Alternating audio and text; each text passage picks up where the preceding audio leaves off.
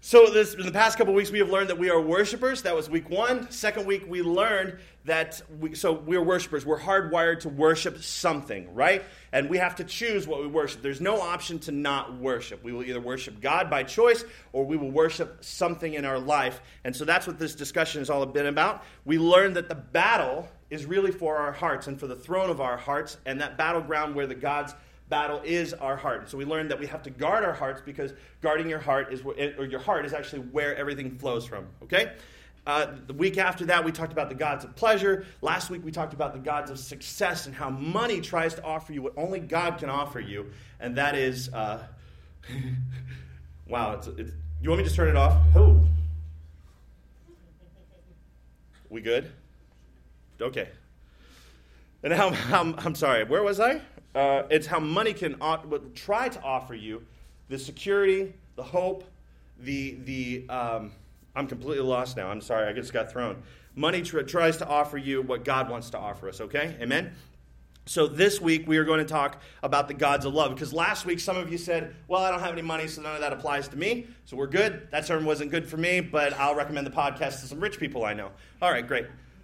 So this week we're talking about the gods of love. And gods of love, these are relative to everybody in this room, because everybody is either already in love, wants to be in love, is chasing love. We love love. We love to be in love. We love to be in relationships with love, whether that's romantic love, whether that's a brother, sister, mom, child. Everybody wants to be loved. And so I myself am victim to this, to love. In the past, I fell in love, and I fell really, really hard, so hard that I had to make a decision to break off the relationship, because it was controlling my every thought. And what was wrong with her, you may say? Well, nothing really. She was sweet. She was holy-ish. She was well-known and liked in the community. In the long run, she wasn't good for me. She was kind of weighing me down, and that wasn't good. And she's all I'd think about. And I would say that was unhealthy in more ways than one. I mean, she was a temptress. And when her hot sign was on, there was no way I could resist. So I had to break up with Krispy Kreme donuts, and because I had it bad. Now, some of you guys here, you say, well, maybe I'm not in love with the food, and that's fine. I wasn't really in love with the food. I mean, I was kind of in like heavy with it. It's the only food in the world that looks solid. When you put it in your mouth, it melts. I'm pretty sure you can drink it through a straw. I'm pretty sure. Nobody knows what I'm talking about? Okay, anybody ever been there when the hot sign is on? Okay, you go there in the hot, and you don't have to chew. I think it's the perfect old person food. Take out your dentures, just put it in your mouth. Goes down real easy. Anyway, I had to break up with them, but maybe you've never had it bad for a donut, but maybe you've had it bad for a person, and that person consumed your every thought. They controlled your behavior. When they were in the room, you maybe acted different, or maybe you dressed different. Maybe you decided to show a little more cleavage, or decided to behave a certain way, or gain a certain skill, or play a certain sport, or whatever it is to attract that love. You wanted that. And so all of us in here, I know, are in that experience. It's all common to all of us here, okay? And so let me ask you something. Who do you say I love you to, right? Who do you love? Is it a friend? Is it your spouse, your children? Who do you love? And I know it's a word we toss around a lot, but the answer to that question of who I love may reveal a lot about your heart. Because the name that comes to your mind may reveal a love that you put your hope in, and therefore has become a false god, okay? Is it possible that a relationship with a person has replaced your relationship with Jesus? That you are living out of response to that relationship with them instead of out of response to a relationship with Jesus. So I'm going to read you a story really quick. This is Shannon's story. And Shannon, she doesn't go to church here. I kind of found this story online, but I felt like it went with today. And I know you're not supposed to stand in front of a bunch of people and read, so I apologize, but I am going to read it to you. I tried my best to memorize it, but it's just better to read it to you. So I'm going to read her story to you, and this is Shannon's story. It says, every neighborhood had a tomboy, and when the guys get together to play some ball, they're usually not surprised if one of the guys is, well, a gal. It's classic playground tradition, except that everyone figures that tomboy will grow up to be another traditional figure, and that's the girl next door. Shannon showed no signs of that direction, and a tomboy since childhood, she continued to push the masculine side of her personality to the front. She came to think of herself as a living, walking mistake. When God made her, she figured he poured a boy spirit into a girl body. And such a mindset is going to lead sooner or later to frustration and despair. And there were reasons. Shannon had been a victim of sexual abuse. That experience damages people in different ways, and for Shannon, it was an indication that being a girl placed her in danger. Being pretty or feminine enhanced her as a target, and things were done to girls, and if she wasn't a girl, well, maybe they'd leave her alone. And Shannon also came out of her abuse with a distorted view of relationships with the opposite sex. Though she hung out with guys and participated in sandlot games with them, she had no clue how to relate to them outside of athletics. Most of all, she believed that she had no real value as a human being. Otherwise, why would anyone have done that thing to her? Sound like anybody you know? The abuser was a male figure who was supposed to be a figure of trust. So who or what in life could be counted on? The question seemed rhetorical because there was no apparent answer. Shannon's only response was to toughen up. She wore her hair short, focused on sports, and stayed grimy and sweaty as much as possible. It matched the dirtiness she felt on the inside, and she was sarcastic and assertive, but it was only a mask to hide the depression and confusion beneath the facade. All of this was relatively manageable until she hit puberty. Before that, Shannon could simply be a little girl climbing trees, stealing second, and playing catch. But adolescence was approaching, and things were starting to change. The girls painted their nails and talked about clothing, and she didn't fit into that world at all. And the dynamic was changing with guys, too. It wasn't going to be cool to be a tomboy much longer as they began to relate to girls through attraction rather than athleticism. Shannon had no place at all. I'm a mistake, a misfit, she thought. I have no future. As she thought about it, she realized that she craved love, to give it and to receive it. Love could rescue her from shame, and it could make her feel like a person of worth. Like many adolescents, she sexualized the feelings in her heart. So desperate was her desire for caring that she reached back to the time of her abuse, and she took hold of the idea of sexual expression she found there. It was the most obvious way to get attention, to find some form of love. It was unhealthy. It was self-destructive, but it was all she knew. She understood the deal. I will consent to this, let you do that, and you will give me love and acceptance in return. But of course, no real satisfying connections came out of that arrangement. She offered sexuality, and that's all she got back. Throwing herself at boys didn't make her feel any more complete as a girl. She coveted love and acceptance from her own gender. Almost inevitably, she began to wonder about a lesbian identity. She pursued the question not overtly, but through pornography. Again, she was exploring the question through sexualizing it. This hadn't helped her understand boys, and it didn't help her understand girls. Once again, her pursuit of love didn't bring her any sense of acceptance or belonging. In fact, the harder she chased it, the lonelier she felt. She wanted to love and to be loved, and Shannon was coming on to guys sexually, yet consuming same-sex pornography privately, trying desperately to satisfy the hunger in her heart for intimacy. But instead, she felt a growing sense of isolation. I'm going to put Shannon's story on pause here. Shannon's story matches so many of ours, where we take what's happened to us and we search for love in the same way that she did. Now, not everybody's the same way, and this may not be your experience, but it could be, where we sexualize those feelings and we say, all right, that's what happened. And for Shannon's case, that was abuse, and she turned that way. She used that as a tool to gain love, to gain approval, and all she found was emptiness. But it's not really Shannon's fault. See, this is the direction of our current culture. This is everything that everybody pushes us toward. We take romantic love and we say, this is what it is to be human. This is success. It's in all of our movies, our TV shows, The Bachelor, and all of its sub-shows. You guys watch them. I know you do. There's people looking for love, right? There's even like $1 million hookups. Like, I don't know. There's millionaires that can't find a girlfriend and they have somebody hook them up. It's really ridiculous. The show How I Met Your Mother. The guy's all about finding real love, right? Chick flicks. All aggrandized love is the ultimate achievement in life. And that without love, you're nothing individually. And that's a lie. The Beatles say all you need is love. Burt Bacharach says what the world needs now is love, sweet love. How many of you wish I was singing these? Nobody? Okay, cool. All right, just one over here. Thank you. Love you. Robert Palmer might as well face it. He's addicted to love, and Meatloaf says he would do anything for love, but he won't do that. Now, anybody here ever wonder what that was? Is it like, well, I won't put the toilet seat down, or I won't shave my unibrow, or I won't watch a chick flick? I don't think this is too much to ask from the future Mrs. Meatloaf. You know what I mean? These are simple things that they can do. And so, anyway. But all of that poses a great question. And this is my point today. Would you do anything for love? If so, then romantic love has officially reached God's status in your life. Think about that for a minute. We're going to jump into the Bible because there is a story in the Bible that I want to draw attention to. And if you don't have a Bible today, if you just raise your hand and let us know that you need a Bible, we have Bibles here for you. We would like to give them to you as a gift so that you can take that home. You don't need to return it to us. We just want to bless you. So if you need a Bible, just raise your hand, and we will give those to you. Okay? Everybody good? We got one more right over here. Anybody else? Fantastic. All right. So we're going to jump into Genesis 29, and this is the story of Jacob and how he met his wife. Now, let me explain who Jacob is briefly, okay? We've got this whole Jesus culture thing that we're dealing with here, right? That's why we're here. But Jesus comes from a long line of Jews. It's Jewish history and how he impacted the world, right? And it's all why we're all here. So this line of Jews started with one guy, a promise made to one man, and that was Abraham, okay? Abraham was promised a child that would be the beginning of so many people, a generation of people, that it would outnumber the stars in the sky. And God makes this promise to Abraham. Abraham walks out of his tent, looks up in the sky, and says, wow, that's a lot. Now, this was a big deal to Abraham because he and his wife Sarah didn't have a kid yet. And so God promises him that.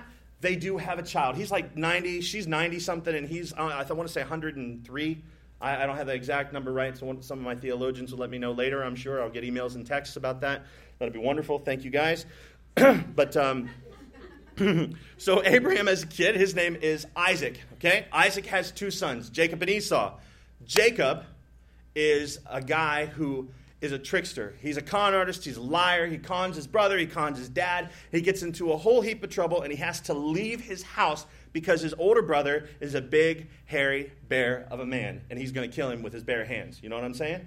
This guy is going to mess him up. And so Jacob is on the run, and Jacob winds up at his uncle Laban's house, okay? So that's where our story is going to pick up. Jacob walks onto the scene. He's running from his family, as well he should, because his brother's going to kill him.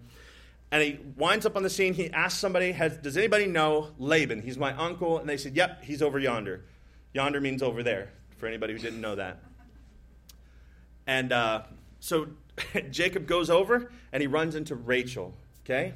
Now, Rachel is his cousin. Let me jump into the verse. I'm going to read you this part, and I'm going to tell you something odd about that scene, what happened here. So we're in Genesis 29, 16 through 25. I'm going to read you the text. We'll come back to it in just a second, but I'll read you the text. So if you got your Bibles, you can follow along. It'll also be up here as it is right now on the screen.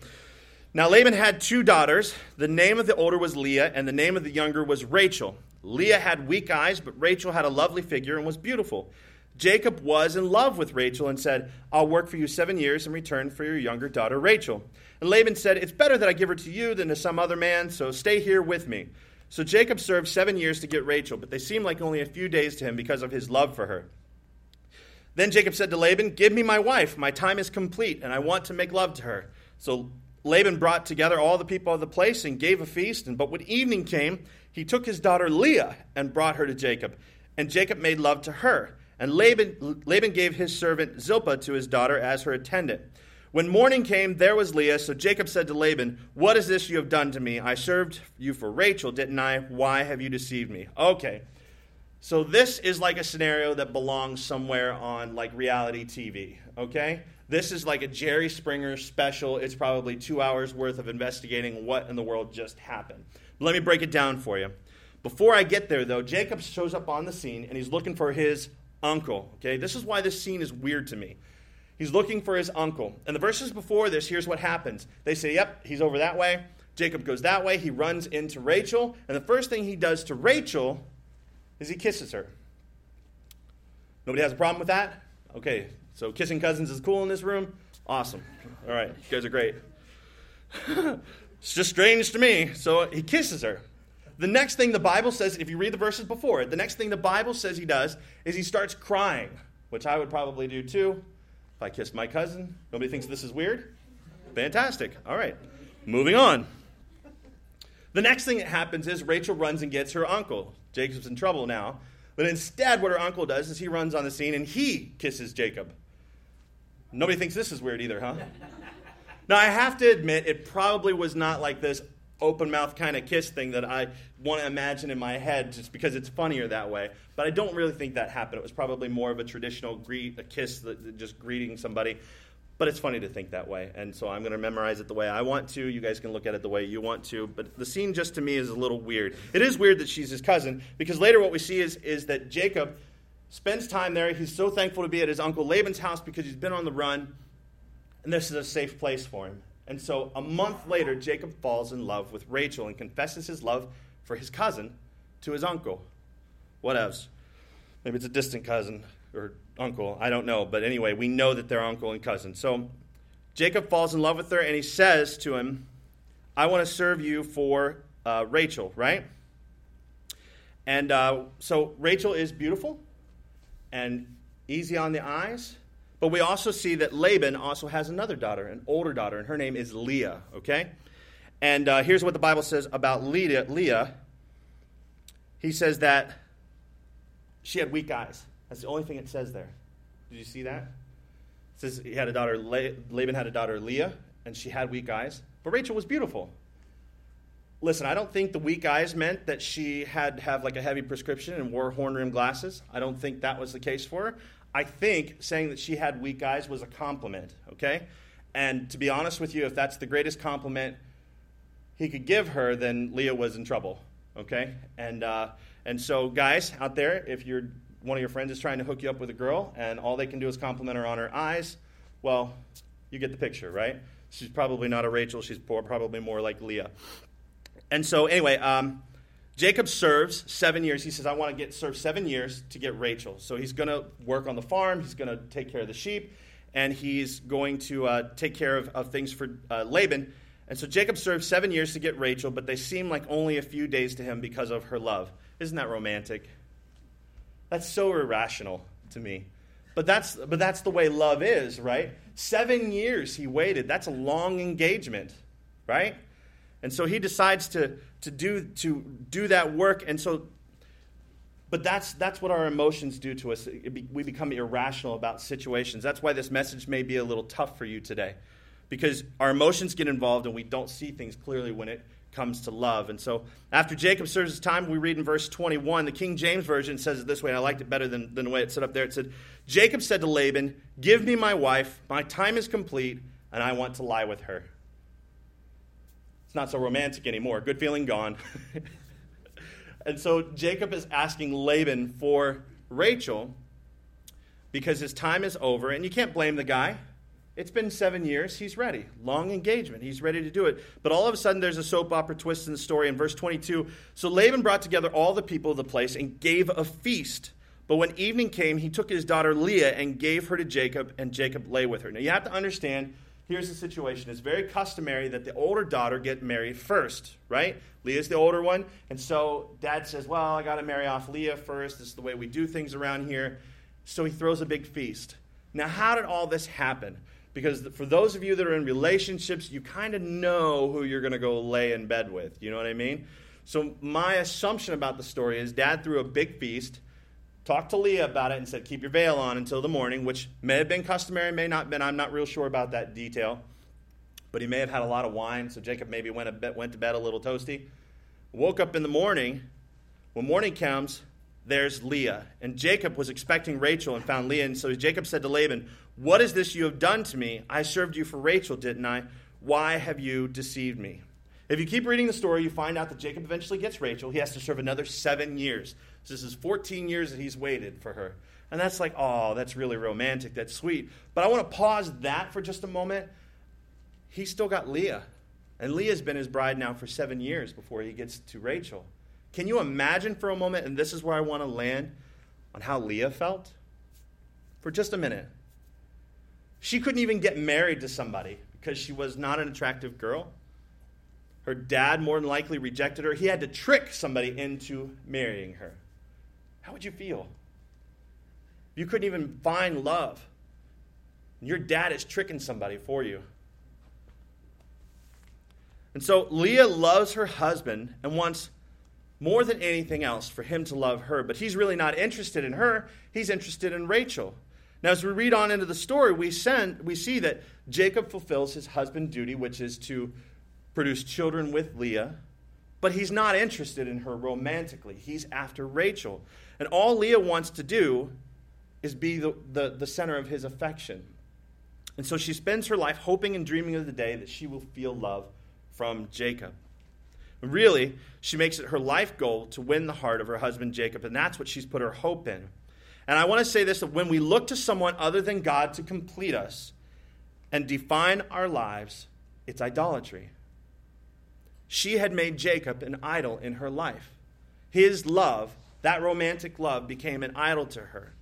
And about the one thing that she's got going for her, that Leah's got going for her over Rachel, is the fact that she can have children. Rachel's having a little difficulty having children, and so Leah can birth children. And this is a big honor. We've talked about this before here. To have children is a big deal because it creates a legacy for the man. It also creates help so that they can have bigger farms. They can have more people. They don't have to pay them because they're slaves. It's family. It's a good thing. And Leah figures, you know what? Now I can have kids and Rachel can't.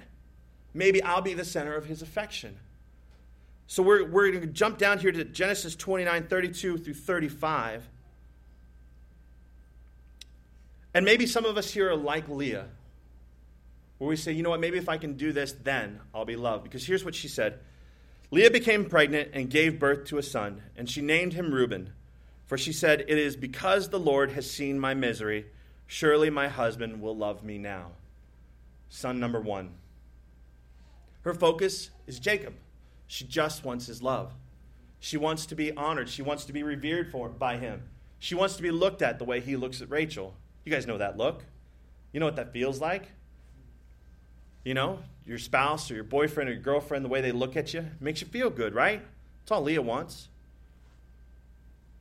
Let's go to the next verse. She conceived again, and when she gave birth to a son, she said, because the Lord heard that I am not loved, he gave me this one too. So she named him Simeon. It's 2 kids down. She's still not feeling Jacob's love. The first kid didn't do it. The second kid didn't do it. His name's Simeon. I'm not loved. You ready to go on some more? It's a little more depressing. Again, she conceived again. And when she gave birth to a son, she said, now at last my husband will become attached to me because I have borne him 3 sons. So he was named Levi. Still, no love. 4th child. This is where it gets better. She conceived again, and when she gave birth to a son, she said, this time I will praise the Lord. So she named him Judah. Then she stopped having children. I want you to see the shift. If you've never seen this before, this was really cool for me when I was studying to see this. Because I was like, all right, well, she's having kids, and she's sad about that. I feel bad for her. But Jacob and Rachel, yay! We could go over here and celebrate that. But Leah is the point of this story. Leah put Jacob as the center of her world, and she stopped that. She said, this time I will praise God. And she put God back on the throne of her heart. And when she did, the behaviors that she was doing, having children, in order to earn Jacob's love, she stopped. That's what it says. Then she stopped having children. Didn't have to work on it anymore. Didn't have to do those things to earn the love or to try to win the affection anymore. She knew she had the affection of her heavenly Father. And that was good enough for her. Here's a spoiler alert for you. When you make a relationship with someone else your God, it will eventually be marked with disappointment and bitterness. And that's what was happening with Leah. Jacob was her God. She only wanted his love. And I think really it's the idea of love that we worship, right? That we chase after. As children, we read books that end with, and they lived happily ever after. And we end up putting that dream on the altar and bowing down to it. In our culture, romantic love is held up as the ultimate human experience, right? It's the subject of books. It's beautiful works of poetry and art are inspired by it. It's the plot line of so many movies, and it's the theme of most every song. And don't misunderstand me. See, these relationships are often beautiful gifts from God. God's the creator of romantic love. Marriage was his idea. He's pleased with love between friends. All this is good. But the problem is when those relationships replace him, right? It's not romantic love. It's not just romantic love that can become God. Same thing can happen as parents. When your children begin to dictate your day, when what happens with them controls your attitude, controls your thoughts, whether you find joy only in them or your hope is placed only in them, whether you're happy because they're happy, when you use them as your center, that relationship can become a god as well. And it's the same across every single relationship. Every relationship that you allow to control you, that is not Jesus Christ sitting on the throne of your heart, is an idol. Ultimately, nothing is more destructive to our love life than to put romantic love on the throne instead of God. It puts incredible pressure on relationships because we are asking them to fill a role that only God can fill. And when we do that, when we put pressure on relationships that way, those relationships will break every time. But I want to challenge you today. If you are having relationships that are broken over and over again, it's probably because they're your center. It's probably because those are what sit on the throne of your heart.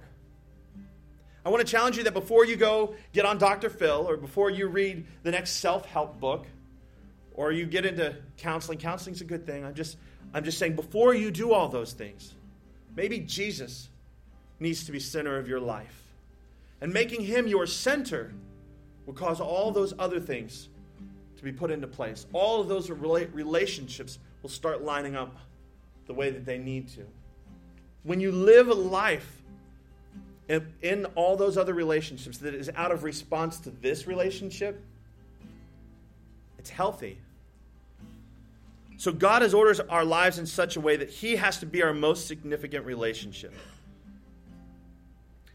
And if you're experiencing frustration in some of your key relationships, it's because of idolatry. Leah was desperate to find satisfaction from the God of romantic love. And every time she gave birth to a child, she thought, maybe now my husband will notice me. Maybe now he will love me. And she was like Ellen Pompio's character on Grey's Anatomy. You guys know the one. Meredith Grey. When she says to McDreamy, choose me, pick me, love me. Nobody's a fan? Okay. Maybe it's an older show. I don't know. But we all do the same thing. Pick me. Choose me. Love me. I've got great news for you. He already did pick you. He already did choose you. He already does love you. You don't have to chase after it. It's free. I love that the verse ends, that the whole story of Leah ends with, she conceived again, and when she gave birth to a son, she said, this time I will praise the Lord. So she named him Judah. She looked to God as her source instead of Jacob. Now, Judah may be a name that you recognize. I'm going to tell you that Judah, well, I don't want to spoil it. Let me just go to Matthew. In Matthew 1, it's the beginning of the New Testament. We find ourselves reading a list of names, and these names are the lineage of Jesus, our Christ, our Savior, the reason we're here. And it's not a cool way to start Matthew or to even begin the New Testament, I wouldn't say. Just reading a list of names. But I want to read you the list real quick. Matthew 1:2 says, Abraham was the father of Isaac. Isaac was the father of Jacob. And Jacob was the father of Judah. The child she named Judah, when she decided to praise God, she found purpose in him. That child joined the lineage of Jesus. I get so overwhelmed when I think about how God takes our lives, the mistakes that we make, and he just redeems them. And he redeemed her life. He redeemed her love. And he put himself, or she put him at the center. And Judah joins the lineage of Jesus. There's purpose in everything. And God had purpose for her fourth son. I'm going to finish Shannon's story, and then we're going to close. And I'm sorry I've been a little long today. But I think it's important I go back to Shannon's story. Because looking back, Shannon could never remember pursuing God. What was clear was that God pursued her. It was in her junior year that she met a teacher who was a dedicated follower of Christ. He let Shannon know he was praying for her, and this led to conversations about God. There was a spiritual void in her life, and she knew it. I need something, she told him. I need something in my life. And so he told her what it meant to find ultimate love and acceptance in Jesus Christ. Come to church with my wife and me, he said. We'll save you a place. And one Sunday, she decided to test it out. She drove across town and found that even though she hadn't even told him she was coming that weekend, the couple was waiting for her on the back row with a seat saved for her. It felt amazing to be cared about this way. And afterward at home, she cried out to God. She said, I don't even know if you're real, she prayed. I don't know if I accept all this stuff or not, but I need you. I need something. And Shannon became a Christian. And she reached out to the church. For her, the church turned out to be God's hospital where her wounds could be healed by him. She heard his voice saying to her what he says to you as well. You are not a mistake. I make no mistakes. In you I made a beautiful daughter whom I love passionately, completely, and eternally. Come to my arms and feel the forgiveness that is a forever thing. I have the love and tenderness you have always sought. I have the healing that your soul deeply needs. If Shannon had never met Brian, just the love and peace and acceptance of Christ would have been enough. She knew beyond any shadow of doubt that Jesus completed her, but as she surrendered her life fully to him, she discovered that God had other blessings in store. Shannon and Brian dated for 2.5 years, during which time they agreed to abstain from physical affection. Hand-holdings and hugs were the limit, and Brian understood that Shannon was working things out and he was fine with this arrangement. I just want to be with you, he said. Shannon found how sweet, how enriching the relationship between a man and woman can be when they are bound by the love and worship of the true God. Shannon's story ends how I'm going to end today, with an invitation. An invitation for those of you, maybe you're already a Christian, but you've put some kind of relationship in your life as the center. And that's the way you live, is by pursuing that relationship instead of God. The void in the human heart, though, is God-shaped. It's not mate-shaped. It's God-shaped. Let's pray. Every head bowed, every eyes closed. If you're here today and you don't know this love that I'm talking about, you've never connected with Jesus in this way or God in this way, you've never said Father to him, he is pursuing you. He's made plans for you since day one. He wants to love you. He wants to be God. He wants to be Lord of your life. And you say, Aaron, that sounds like a bunch of rules. No, it's not. It's a relationship. And he wants to be in relationship with you. If you've never made Jesus Lord of your life and you'd like to do that now for the first time, there's nobody looking around right now. And I'm not going to embarrass you. I just want to know that you're here. If you'd put your hand up and let me know, Aaron, I want to make that commitment today. I want to cross that line of faith. I want to begin a relationship with Christ. If you'd put your hand up, just let me know you're here. I'll pray for you. Thank you. For those of you that are here today, man, Aaron, I'm a Christian, and I've been walking with Jesus, but I've let something slip. I've made something else more important. I have allowed someone else to control my behavior. They are my God, and not Jesus. And I want you to pray for me. I'm going to pray now. Father, I thank you for today. I thank you for this word that is challenging so many hearts in this room, just as much as it challenges mine. Lord, I pray for those that are here today that have said, Lord, we want to make that confession of faith. Father, I pray right now that you would flood their lives with your love, that you would wash their sins away. Give them a new beginning. Today's a new beginning. It doesn't matter what's happened in the past. Today is new. And I pray that you show them how to live out each day, Lord. And I pray that they will live that life as you show them how, as they get into community with other Christians, as they connect in a church and learn how to live that life out every day. Lord, I pray for all those that are here today, Lord, even for myself, we ask you to forgive us. We didn't mean to do it. We didn't mean to allow a relationship to control us. We didn't mean to allow someone to sit on the throne of our heart. Cleanse us, God. Set us right. Lord, I pray that you go with these this week and that you bless them. And Lord, as we leave and we walk out and we're repentant, Lord, that's not a horrible place to be. I pray that we're encouraged. Because repentance means we get to start over. Even as Christians, we get to start over. We get to try again. So I pray that grace, that mercy, that peace go with all these today. In Jesus' name. If you have any need for prayer, we have prayer partners that are here.